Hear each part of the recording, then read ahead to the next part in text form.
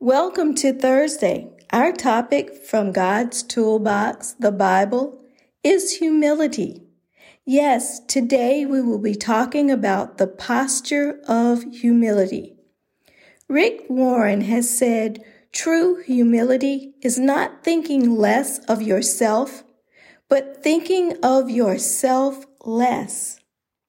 The story of the paralyzed man in Mark chapter 2 is possibly the best demonstration of humility in all of the Bible. 4 men attempted to get this paralyzed man on his bed of affliction to Jesus. When the crowd wouldn't allow them to enter through the front door, they went on the roof, tore open a hole, and lowered him before Jesus. We don't know who these men were and what their connection to him was. Perhaps they were just 4 people who knew the man needed help. They placed the man's needs over their own, thought creatively, stuck with it in the face of difficulty, and as a result, Jesus was impressed by their bold faith, healed the paralytic, and forgave him his sins. The man picked up his mat and this time made his way through the crowd and out the front door. Love and humility go together. Don't let pride, outward appearance, position, any of those things keep you away from loving your neighbor, loving others. Seeing someone's need and being willing to meet it is standing in the posture of humility, in the space between hope and despair.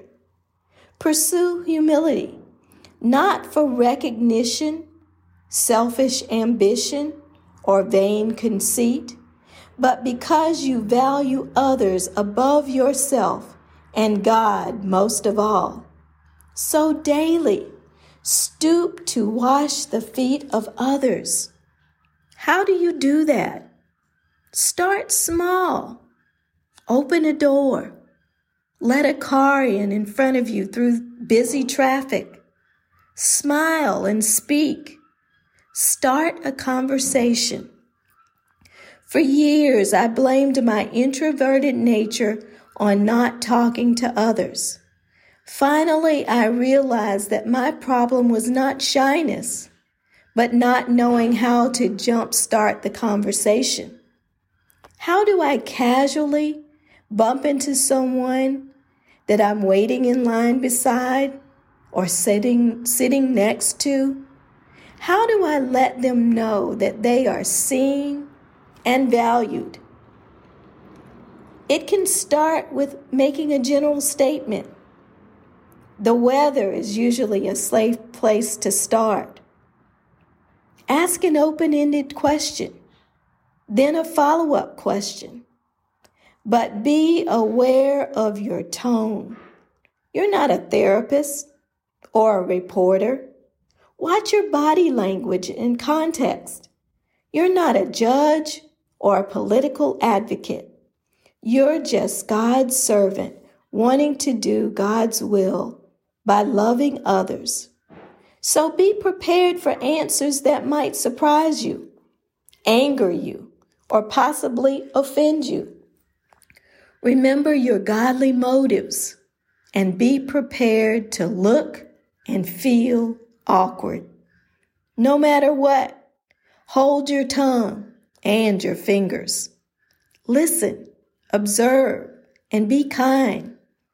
People are skeptical, and rightly so.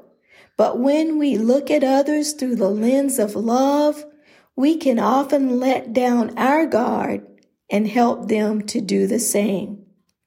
The word says to love your neighbor as yourself. Alexandra Kuykendall has written a book entitled Loving My Actual Neighbor: 7 Practices to Treasure the People Right in Front of You. She begins the book by talking about a time in her life when she went to church, gave to charities, worked to help people with various needs, and was generally a good person. But then something happened that changed her world, transformed her way of thinking. This is what she writes. I didn't even know her name. What kept me from stopping all those times I walked by? Her kids in the plastic kiddie pool in their front yard offered the most natural conversation starters. Why hadn't either one of us pushed through a little bit of awkward and introduced ourselves? Why didn't we ever move from two neighbors who didn't know each other to those who did? Though our kids were roughly the same ages, my neighbor appeared to be 10 to 15 years younger than I. She was a different race, wore different clothes, and based on what was blasted into her front yard, listened to different music.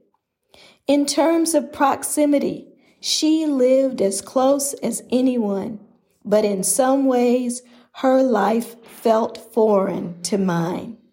She and her husband, or boyfriend, hosted parties into the early hours of the morning, their young friends keeping us up with their yelling, laughing, and music.